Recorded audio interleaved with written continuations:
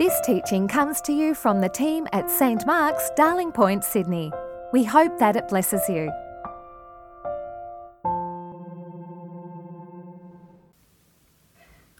On January the 1st this year, just when everyone was looking for a New Year's resolution or feeling guilty about not having one, Netflix released a series called Tidying Up with Marie Kondo.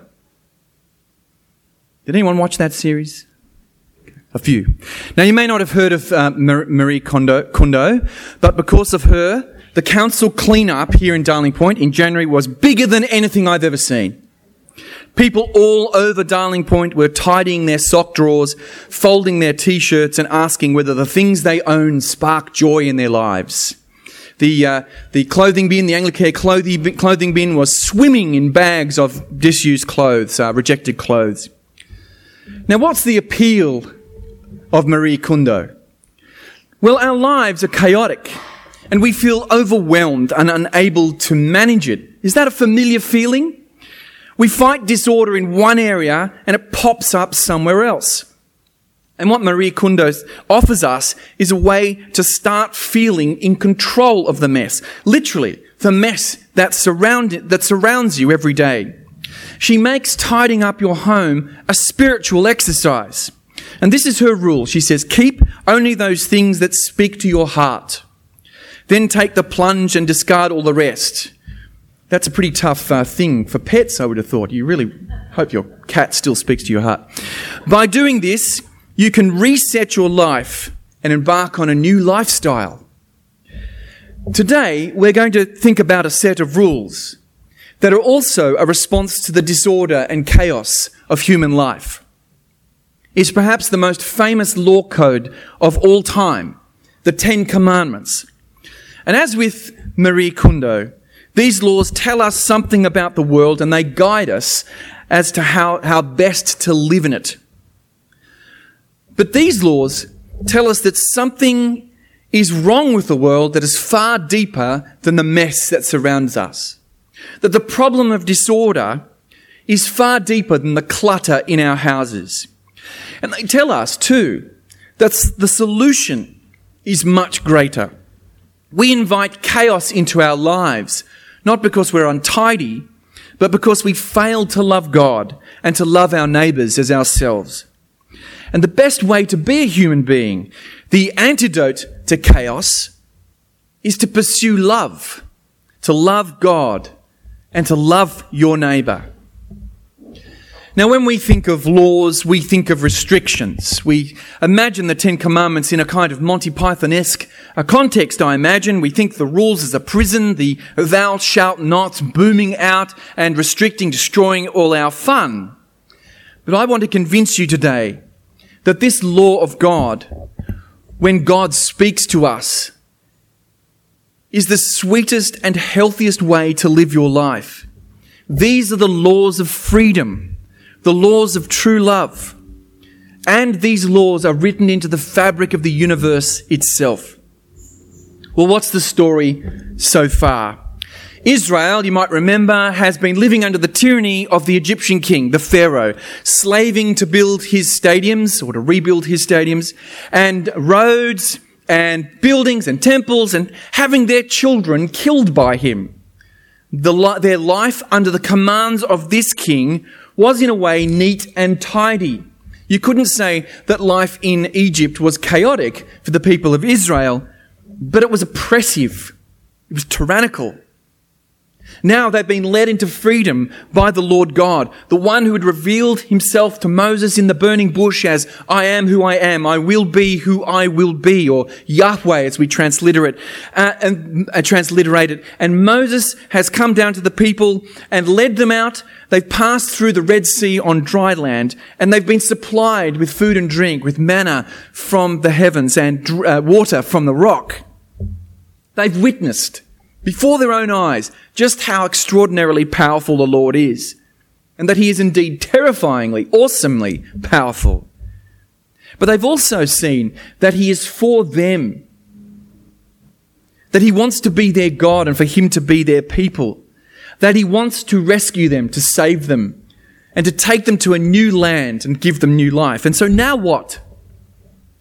Well, they've gathered on the way to the promised land around Mount Sinai, at the foot of Mount Sinai. And the Lord has said to them there, I will make you my treasured possession. We heard this last week. My holy nation, my royal priesthood. I want to be with you. I want to be in relationship with you. And what will this mean? Well, at this moment, he delivers them the law, the 10 commandments, these 10 words. And these laws are the laws of their new life, the laws of their freedom, not of their slavery. This is to be the shape of their life together with God in his land as his people. It's the law that will lead them to flourish. It will bring them life. And there's some things to notice about this collection of laws as a whole. We haven't got time to go through each one, but as a whole, there's some certain things about this collection of sayings that really stand out. Firstly, we see here that worship and ethics go together. Secondly, we see that these rules, these laws reveal the character of God himself. Thirdly, we notice that they address the whole of human life. And lastly, we see that these rules are really about love. So the first thing to notice, you can't separate moral behavior from right worship of God. They go together hand in hand. You'll notice that there's a sort of structure here. The first 4 commandments are about God, relating to God, and the second 6 are about how you relate in community with other people. Now, I often speak to people who say, look, I don't believe in God, but I do believe in Christian values. I really like Christian values. This is a very common way of thinking these days. In 2017, a British government survey was conducted in which they asked people about the 10 commandments. They asked, first of all, regardless of whether you are religious or not, which of the 10 commandments do you believe are the most important principles to live by? People had already said the 10 commandments are great principles to live by. Which ones? Well, what they found was that people were very keen on the last 6 commandments, but couldn't even name the first 4, the ones about how to worship God. They couldn't even remember them. But you haven't got the 10 commandments if you think you can separate morality from God. This is because morality comes from God and is about relating to God. He is the good Lord and he is the judge. It's his law. It's not some arbitrary set of principles. It's not a code developed by a very good person or a philosopher. It's the law of God. It has to do with relating to him. And exclusive worship of him is actually essential to human life. It's not just bossy for him to say, or narcissistic for him to say, you shall have no other gods before me. It's the first commandment. And to say, you shall not make for yourself an idol. You shall not set up some alternative God. Or for God to say that he is a jealous God. The truth is that these other gods will fail you, whether they are literally other deities or the other things we give our hearts to, like money or power or social standing or success or pleasure. These things, if we worship them, will destroy us. These things consume us. These things are not for us. And we will not find the freedom to carry out the other commandments if we do not know the Lord who saves us. Israel had to remember, in fact, the first statement of the 10 commandments was, I am the Lord your God who led you out of Egypt. Remember that. God had saved them from slavery. That was the basis for everything else. The 10 commandments are about a relationship with the Lord who saves. And that's really the second thing about the law, about the 10 commandments. The law reveals to us the character of God himself. God is in his word here. To obey his law is to be like him. To hear his law is to hear his character described. We don't make false promises by his name or tell lies, because he is the God who speaks the truth and commits to his promises and never fails on them. We don't commit the treacherous act of adultery, because he is the faithful God. We don't kill, because he is the God of the living. We do not steal, because he is the God who is generous beyond measure and gives us time and time again the things we need, blesses us always. And we rest. We rest because he himself rested on the seventh day. He is the God who delights in his creation, and so we too should take time to delight in it and to relate to him in it, thank him for it. And we should shape our society so that there is a chance for rest in it and for others to rest in it. In God's law, we see what God cares about.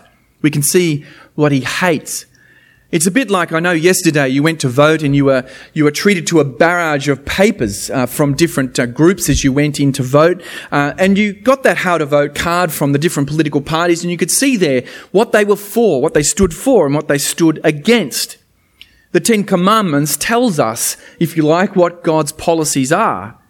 These are the things he will act to defend. These are the things he will punish. We see the character of God in this list of commands. The third thing about the law is that it addresses the whole of human life. It addresses us as whole human beings. It's a total package. We are creatures of thoughts and words and actions. And so God tells us here what to think, what to say, and what to do in the first 4 commands, and then what to do, what to say, and what to think in the second 6. It's a kind of ring pattern there, a sort of reversal. What goes on in our hearts matters. Our words need to match our actions. What we do really counts. The command about coveting is key to this. Lots of people forget that one. That's one of the ones people tend to forget, or say, look, it doesn't matter if I think it or fantasize about it so long as I don't do it. Who does it hurt? Who does my inner life hurt after all? But there's a deep psychological insight in this commandment. Envy of other people's spouses, of other people's possessions, of other people's lives is utterly poisonous. It's corrosive of our happiness. If you want to be truly unhappy, if you really want to be miserable, think about how everyone has a better marriage than you, or has a marriage when you don't, or how free single people are, or that they have a nicer house, or a better car, or they go skiing in a better place than you do, or that they own more investments than you do. In Australia, I hate to say, we've made envy a national sport, and it makes us mean and unhappy. What's the antidote to coveting? We need to practice the first 4 commandments and know about the generosity of the Lord who blesses us in every way.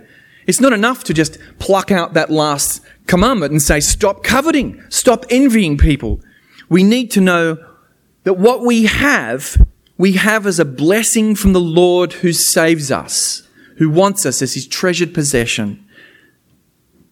And practicing the first 4 commandments is about being transformed by the grace of God, by the character of God himself. It's no accident that researchers have found a correlation between those who pray and those who read the Bible regularly. In other words, those who have an active relationship with the God of Jesus Christ, and those who are actually kind and generous and faithful. It's no accident that people who worship the God of the universe are found to be more active in volunteering and in building the community. So here's the challenge. Are you letting yourself be molded by the God of these commandments in his actual character?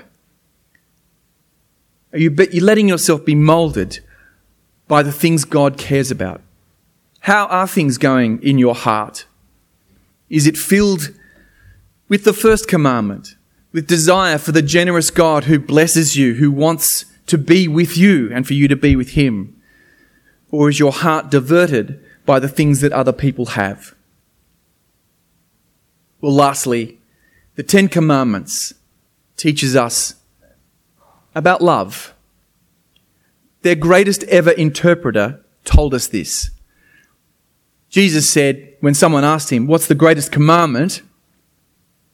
He said, well, love the Lord your God with all your heart and mind and strength and soul. Wholeheartedly, with all of yourself, love him. But there's a second one like it. Love your neighbour as yourself. And in those two words, Jesus summed up what we have here, summed up the law. And Paul says it too in Romans chapter 13. He says, love one another, for whoever loves others has fulfilled the law. Love is the beating heart of the law. Love of God and love of your neighbour. And that is the most beautiful way to live your life. Immersing yourself in the love of God for you that spills over into loving your neighbour. The kind of love that the Good Samaritan showed. It's not minimalist, is it? Of course, the person who got the Good Samaritan as an answer to his question had asked Jesus, well, who is my neighbour? Can you provide me with a little bit of a list? Because I really want to know just the restricted list of people that I need to love. But Jesus said, well, love like the Good Samaritan, who loved even someone who looked like his enemy. Love, says Jesus, is not minimalist. I mean, you could read the law in one way and use it to stay out of trouble. Kind of checkbox it. Tick off the list.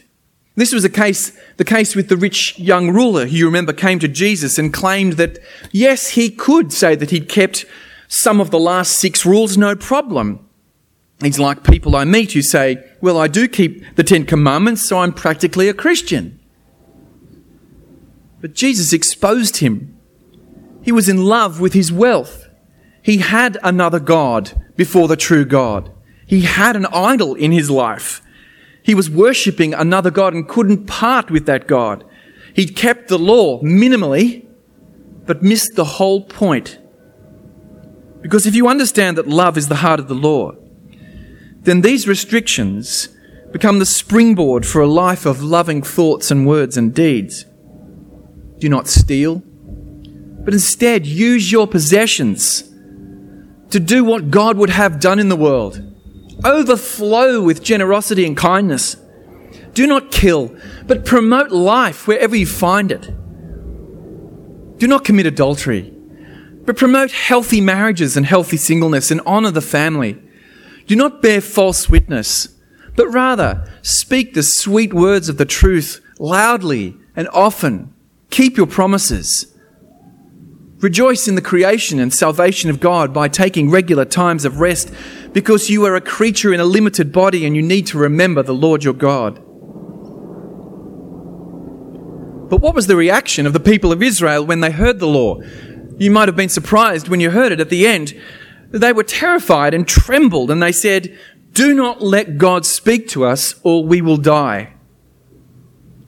And perhaps that's your reaction too.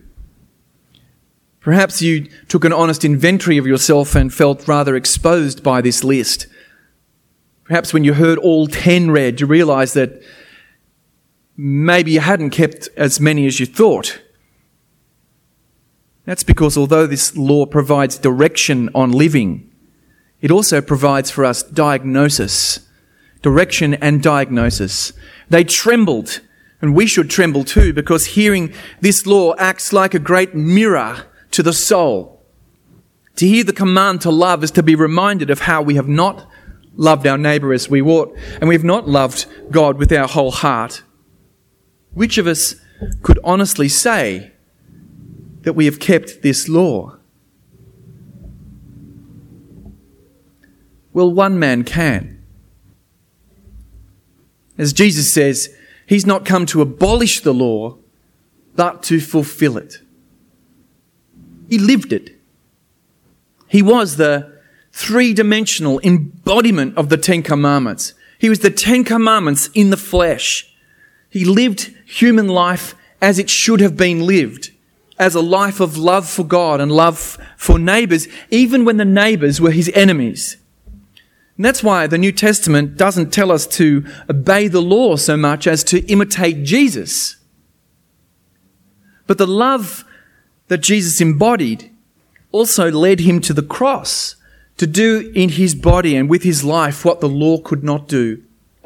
The old law could direct us and it could diagnose us, but it could not in the end free us. The Apostle Paul puts it in this way in Romans chapter 8, one of the great passages that he wrote. There is therefore now no condemnation for those who are in Christ Jesus.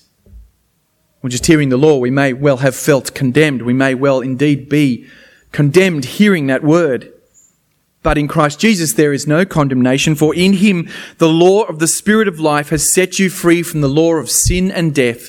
For God has done what the law, weakened by the flesh, could not do, by sending his own Son in the likeness of sinful flesh, this sinful flesh, and to deal with sin, he condemned sin in the flesh, so that the just requirements of the law might be fulfilled in us.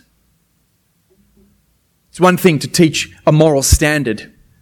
Many philosophers, religious figures, self-help gurus, and even Marie Kondo teaches a kind of standard to tidy your house or whatever it might be. But Jesus does what no other moral teacher can do. He fulfills God's law for us so that our failures to love are not fatal.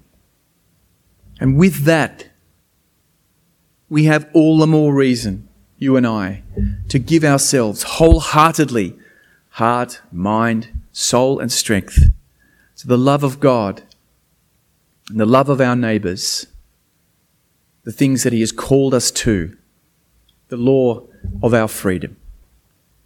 Amen. Thanks for listening. Please visit our website at www.stmarksdp.org to subscribe to our new episodes, browse more resources, and find more information about the community of St. Mark's.